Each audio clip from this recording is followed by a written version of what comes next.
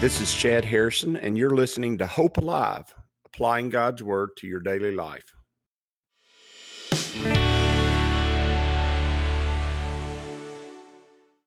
Hi, this is Chad Harrison, and I am the teaching pastor of Lake Community Church and have been serving as a pastor for 25 years. I'm also a practicing attorney. This podcast is designed to help you study God's Word and find God's will for your life. I pray in the name of Jesus right now that God would open up His Word to you and allow you to see Him and to know His will, that you might glorify Him and that you might walk in faith and power each and every day, especially today, in Jesus' name. We're in Psalm chapter 66. He says, we don't know the author to this song. This is a straight up praise song, basically. It's a praise song to God. And on Tuesday, Psalm 66:1, make a joyful shout to God, all the earth. Notice that it starts out with a joyful shout. I love the feeling that worship ought to be reverent. Understanding that I, as a pastor, one of the terms that is used to I guess it's a suffix, it's a predicate to your name, is reverend. The word for reverend is actually comes from a Latin word, and the Latin word means awful and terrible. And so many times we're in a situation and people want us to be reverent as to God. God is awful and terrible for those who are sinners and for those who are lost and for those who are under His judgment. But He's not that to His people. He's not a God of judgment and death. He's a God of life and hope. And we're not to revere in the sense of being scared and quiet and cowering before Him.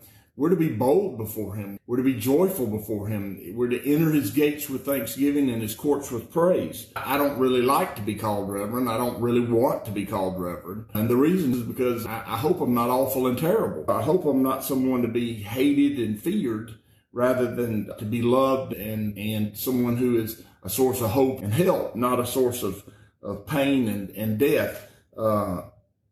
God's people should make a joyful shout to God, all the earth. He says the whole earth should shout to God. Sure, the whole earth should shout to God because it has been redeemed by Jesus, but we more than any should make that joyful shout. Sing out the honor of His name. We should sing and praise Him in the honor of His name. We should make His praise glorious. That's what He's saying. It should be loud. It should be powerful. It should be proud.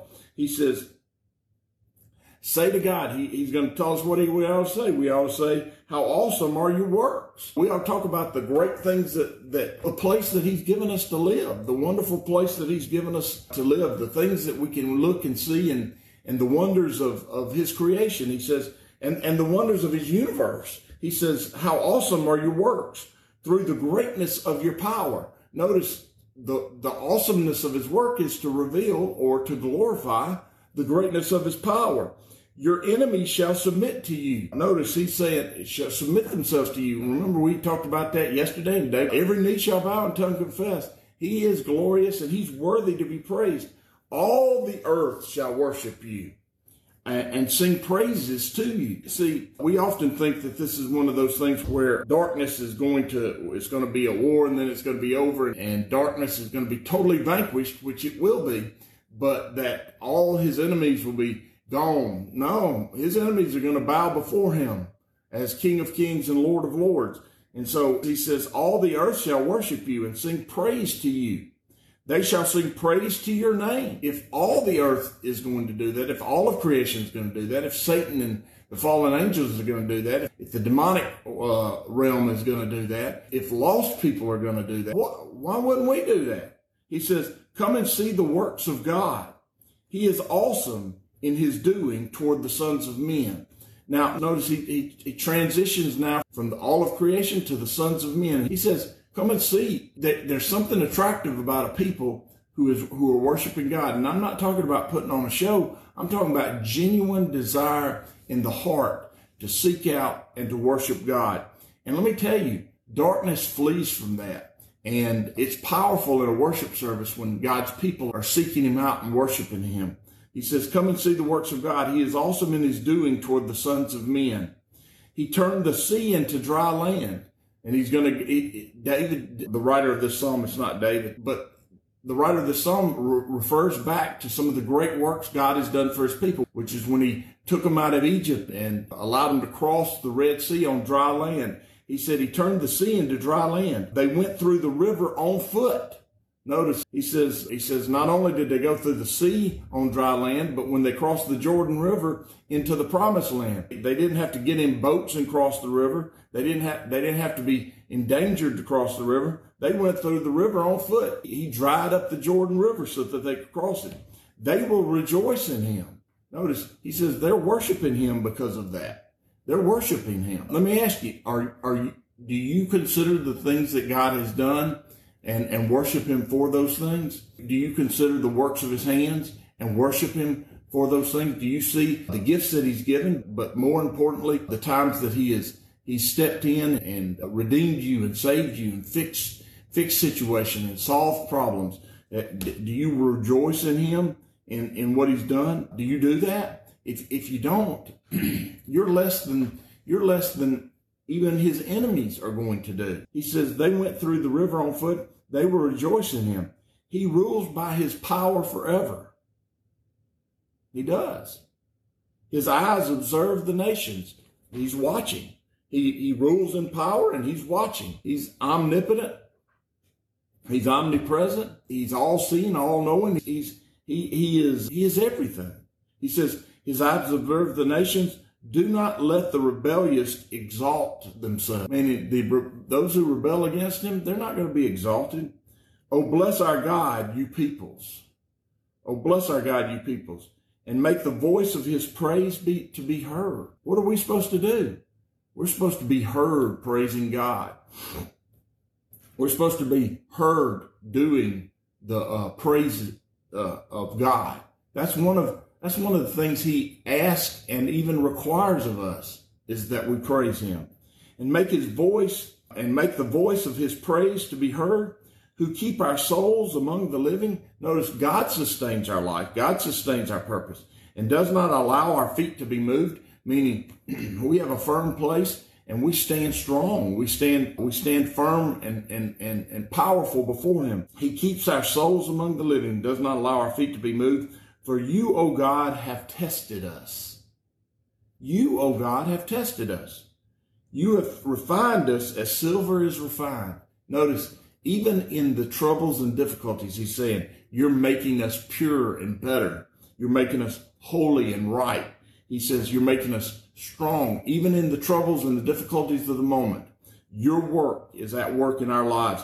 He says, you brought us into the net and laid affliction on our back. Notice, you're the one, not something else out there. God's the one who allowed the affliction to come. Why? Because he's refining us. You have caused men to ride over our heads. We went through the fire and through water. Notice, boy, you've caused people to prevail over us. You've caused affliction to come upon us. Why? Not for the purpose of our destruction, for the purpose of our best. When I was playing high school football, the Bear Bryant had 20 years before had the Junction Boys, or 25 years before, and he'd taken them out to Texas and put them through, well, just torment. And it seemed every high school coach 25 years later was trying to have his own Junction Boys going on in summer training practice. It was horrible. It was awful. It was terrible. And from what my father told me about his practices growing up, his were even worse. And the whole idea was, if you take us and just beat us down to nothing, that we will become hard like a piece of wrought iron, and nothing will be able to stop us. Well, the truth is it probably destroyed our bodies so much that it was hard for us to really compete through a 12, 15 game season. It destroyed us. But that's not true of what God does. Everything that God works out in your life works not only to your advantage, it strengthens and makes you better and greater. And no matter what the affliction you're dealing with, it makes you more better, more. It makes you more complete. It makes you stronger, and it prepares you not only for what's to come, but it also glorifies God in the moment. He said, but you brought us out to rich fulfillment. Notice, he took us through those things, but he brought us out on the other side to rich fulfillment, to fullness and completeness. He says, I will go into your house with burnt offerings. Notice, I'm gonna go in there with burnt offerings for my sin. He said, I will pay you my vows. Notice, it goes back to, I'm going to do what I promised to do because you are faithful to do what you've promised to do to me. He says, which my lips have uttered and my mouth has spoken when I was in trouble. He says, I've come out of that trouble and I'm being richly fulfilled, but I'm going to fulfill what I said to you. I'm going to do and walk and become what I said I would in the midst of the trouble that I was in. He says, I will offer you burnt sacrifices of fat animals. He says, I'm going to give you my very best. That's what that means. The fat was the very best of the meat. And he says, I'm going to give you the very best that I have. With the sweet aroma of rams, I will offer bulls with goats. He says, I'm going to give you all of it. I'm going to give you everything I have. Come and hear, all you who fear God. Is that us? Is that you? If it is, you need to come and hear what God has to say. I can't emphasize that enough in the moment that I we're in. You need to come and hear what God has to say. Not what a man has to say, but what God has to say to your heart. He says, come and hear, all you who fear God, and I will declare what he has done for my soul. I will declare what he has done for my soul. I need to hear what he says, and then I need to tell what he says. I need to hear what God says, and then I need to tell it, and I need to glorify him by giving a testimony of what God has done in my life. Christians so many times are not willing to do that. Tell the works of God in their own lives. And that's part of your power. We overcome by the blood of the Lamb and by the power of our testimony. We overcome by the redemptive atoning work of Jesus Christ through his blood, through the death and burial and resurrection of Jesus Christ. We overcome by that, and then we overcome by the word of our testimony, by us telling others how that work has worked itself out in our lives. He said, I cried to him with my mouth, and he was extolled with my tongue. Notice, he's not just praise Jesus. He's crying out to God, and he is extolling him, which means he's bragging on God. That's what he's doing. He's just straight up bragging on God. He says, and he was extolled with my tongue. If I regard iniquity in my heart, the Lord will not hear. What he's saying is, if I'm hiding sin in my heart, he won't hear. But certainly God has heard me. He has attended to the voice of my prayer. See, what he's telling you is God's heard me when I prayed, when I sought him out. God heard it, and he attended to me, and he took care of me, and he gave me hope and life. He said, blessed be God who has not turned away my prayer, nor his mercy from me. Blessed is God who, he doesn't turn from us. He is always before us. He has always given us his very best. He's always given us life and hope. Oftentimes on Sunday morning, we sing and we just sing. We might like the beat. We might like a verse or two in what we're singing, but sometimes our voices are being heard, but just softly, and our minds and our hearts are so far away. I would encourage you to not do that. I would encourage you to treat worship as something that you prepare for and you plan for. In fact, I would say that in the morning, as you're getting ready to come, that worship should be a part of what you're doing on Sunday morning, a part of your heart. And for young families, that's hard because you got little children running around and all kinds of craziness happening on Sunday morning. But preparing your heart, maybe turning on iTunes or something like that and having some worship, preparing to come in and have your mind and your heart focused on what God has you focused on that morning. So that when you worship, you're not just singing words, but the words that you're singing, you're actually singing to God. And we try to have our worship songs be in the first person, where we sing to God, where we tell God things in the songs we sing. And the songs we sing teach good theology, teach the things that we say are either direct quotes from Scripture or they come from the biblical ideas that Scripture teaches about his people and him and our relationship with him. And so when you come on Sunday morning and anytime you're worshiping God in any event or any place, there has to be some preparation. Otherwise, the songs will be sung, but your heart and mind will be far away, and your heart and your mind will not be prepared to hear what God has to say, because you never really came in and showed up to worship him. And if you were going to see the governor or the president of the United States, or if you were going before a judge, would you not prepare yourself a little bit? Would you not think upon the things that needed to be said and done before you showed up? Wouldn't the purpose for why you're there and try to make sure that purpose was carried out? If you're going to do that for human beings who are frail and fragile and flawed, then why would you not do that for God, who has got all things in his hands, and he's turned his heart and his mind to you. He's turned himself to you, and he's made his face to shine upon you.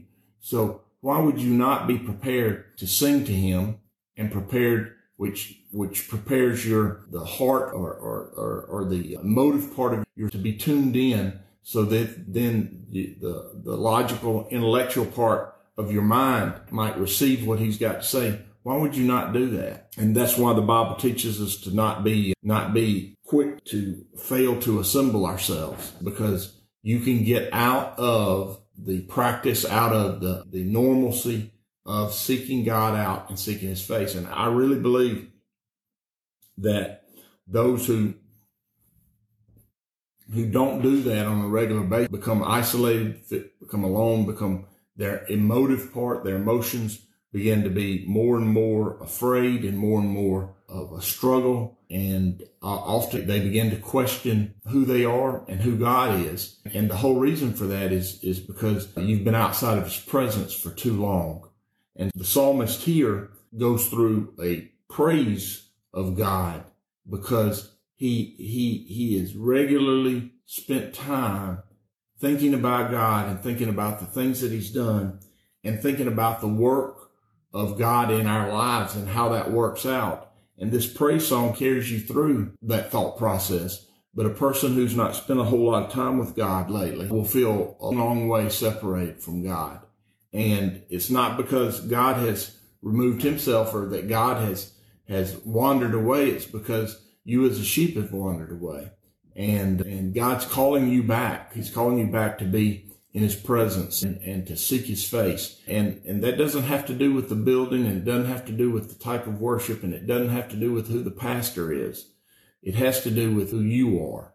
And you can go to a place where you might not actually like the worship a whole lot, or you might not know the people and not really have a whole lot of relationship with people. And you might actually, the pastors, he may not be your cup of tea, but if you're regularly seeking God out and you're regularly worshiping God and you're regularly finding yourself in his presence, if that's who you are, you can go to those places where nothing is really right for you and really hear God and really have an experience of intimacy and knowing God, even in the midst of all those things. You really can.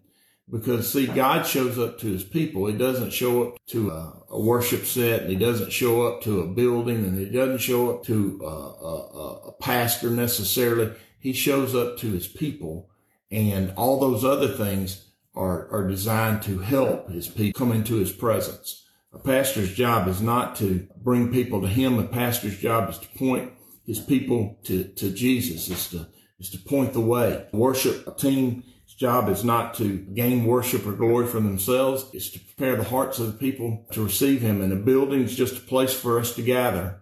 And doesn't have anything to do with what it looks like, where it's at, or what name's on it. What matters is God's people are coming to meet with him.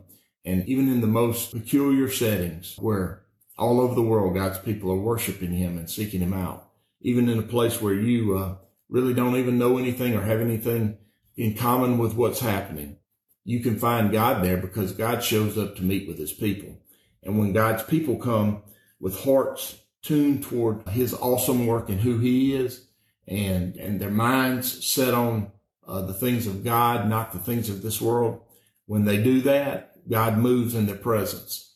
And we're in the dog days of summer, and you say, and I've had pastors say, summertime's not really the time to make any ground in the church. And in all actuality, probably that there's some truth to that you're not going to really do anything big in the summer because people's hearts are turned toward something else.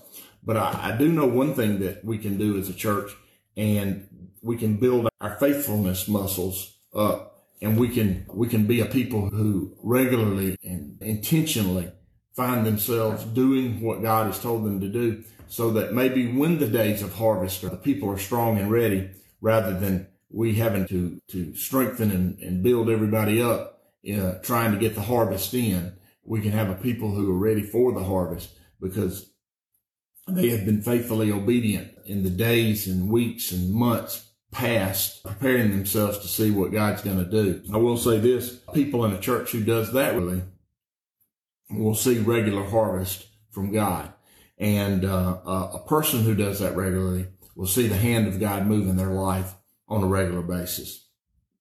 Those that do not, we cannot expect God's best and not be in the midst of God's best. God has his best, and his best is among his people. And we should be in the midst of that regularly, intentionally, all the time. I hope that today is a day of encouragement for you. As you go today, I pray that the Lord will bless you and keep you, that he'll make his face to shine upon you, and that he will give you hope and peace today in Jesus' name.